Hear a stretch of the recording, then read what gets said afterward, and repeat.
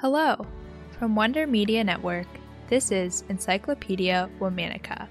I'm Agnes Marr, a high school student and host of She Chat, a podcast that shares the stories of inspirational female changemakers to empower the next generation. I'm also a 2020 Code with Classie alumni. Code with Classie provides learning experiences and opportunities in tech to thousands of young women across the country. This summer, at Code with Classie, I had the opportunity to learn to code, and even built my very own mobile app.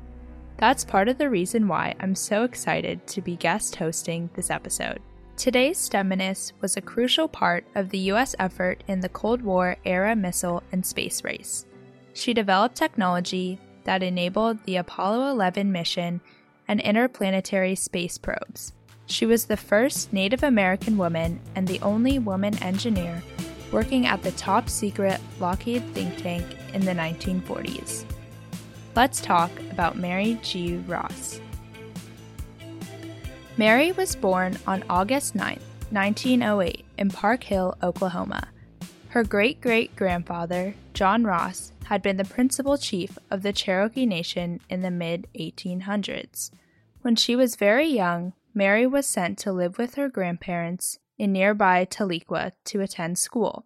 She was brought up in the Cherokee tradition of equal schooling for all children, regardless of gender, but she was the only girl in her math class. Mary didn't seem to mind, and she quickly became fascinated with math, physics, and science. Mary graduated high school at 16 and immediately enrolled in Northeastern State Teachers College, where she graduated with a bachelor's degree in mathematics at the age of 20. She then worked as a math and science teacher for nearly 10 years in the public schools. In 1936, she became a statistician for the Bureau of Indian Affairs in Washington, D.C. A year later, she served as an advisor at a Pueblo and Navajo school for boys and girls in New Mexico. Throughout this time, Mary had her eye on furthering her own education. She took several years of summer classes at Colorado State Teachers College and graduated with a master's degree, again in mathematics, in 1938. During her time there, Mary was drawn to the stars and took every astronomy class she was offered. It was a passion that soon paid off. In 1942, Mary was hired as a consulting mathematician within the Lockheed Aircraft Corporation in Burbank, California. At the time, it was mainly focused on producing aviation technology for World War II. Mary worked on troubleshooting military aircrafts, including the P-83, a plane so fast it nearly broke the sound barrier. Lockheed saw Mary's potential, and with the company's support, she continued her education at the University of California, Los Angeles. She studied aeronautical and mechanical engineering.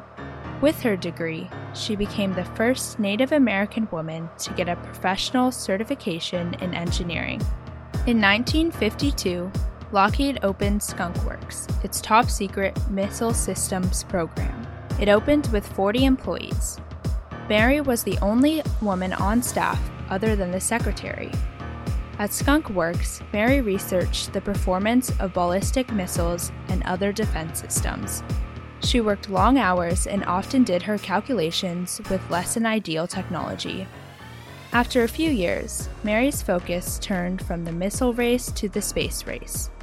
She worked on satellite orbits and on engineering a series of rockets called Agena. These rockets would later play a prominent role in the Apollo moon programs of the 1960s. She also worked on interplanetary travel, including the Polaris reentry vehicle, and set precedents for future engineering systems on manned spaceflights. She was the lead writer on NASA's Planetary Flight Handbook and worked on concepts for projects we still haven't seen come to fruition, including flights to Mars and Venus.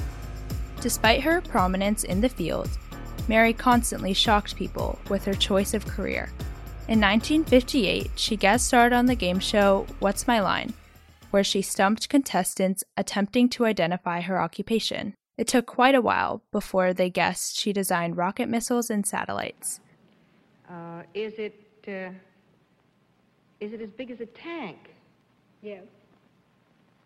Well, is it a tank? No. That makes it 3 down and 7 to go, Mr. Sir. Tanks a lot. Oh, no. After a long and fruitful career, Mary retired in 1973 at the age of 65. She continued to work, most notably by delivering lectures to schools and colleges to encourage Native American youth to train for technical careers. Throughout her career, Mary gained several awards and accolades for her work.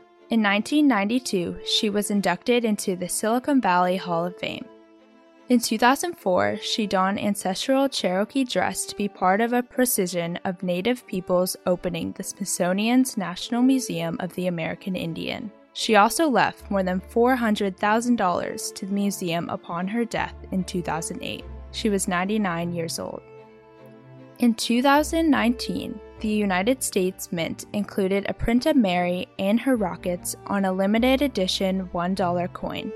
Though we all know Mary was vitally important to advances in aeronautics, we don't actually know all the projects and technology she created at Lockheed. Her work is so top secret, it's still under wraps.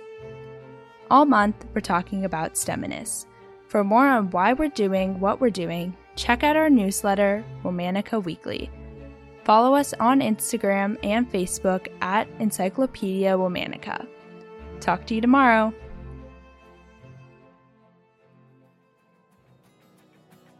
Hi everyone, my name is Jenny Wang. And I'm Samantha Weiner, and we host Tech Setters, a Code with Posse podcast. As two young women who studied computer science in college, Sam and I resonated with the quote, "You can't be what you can't see." One day, while interning in Menlo Park, we created this podcast to spotlight the trailblazing woman in the STEM roles we didn't even know existed.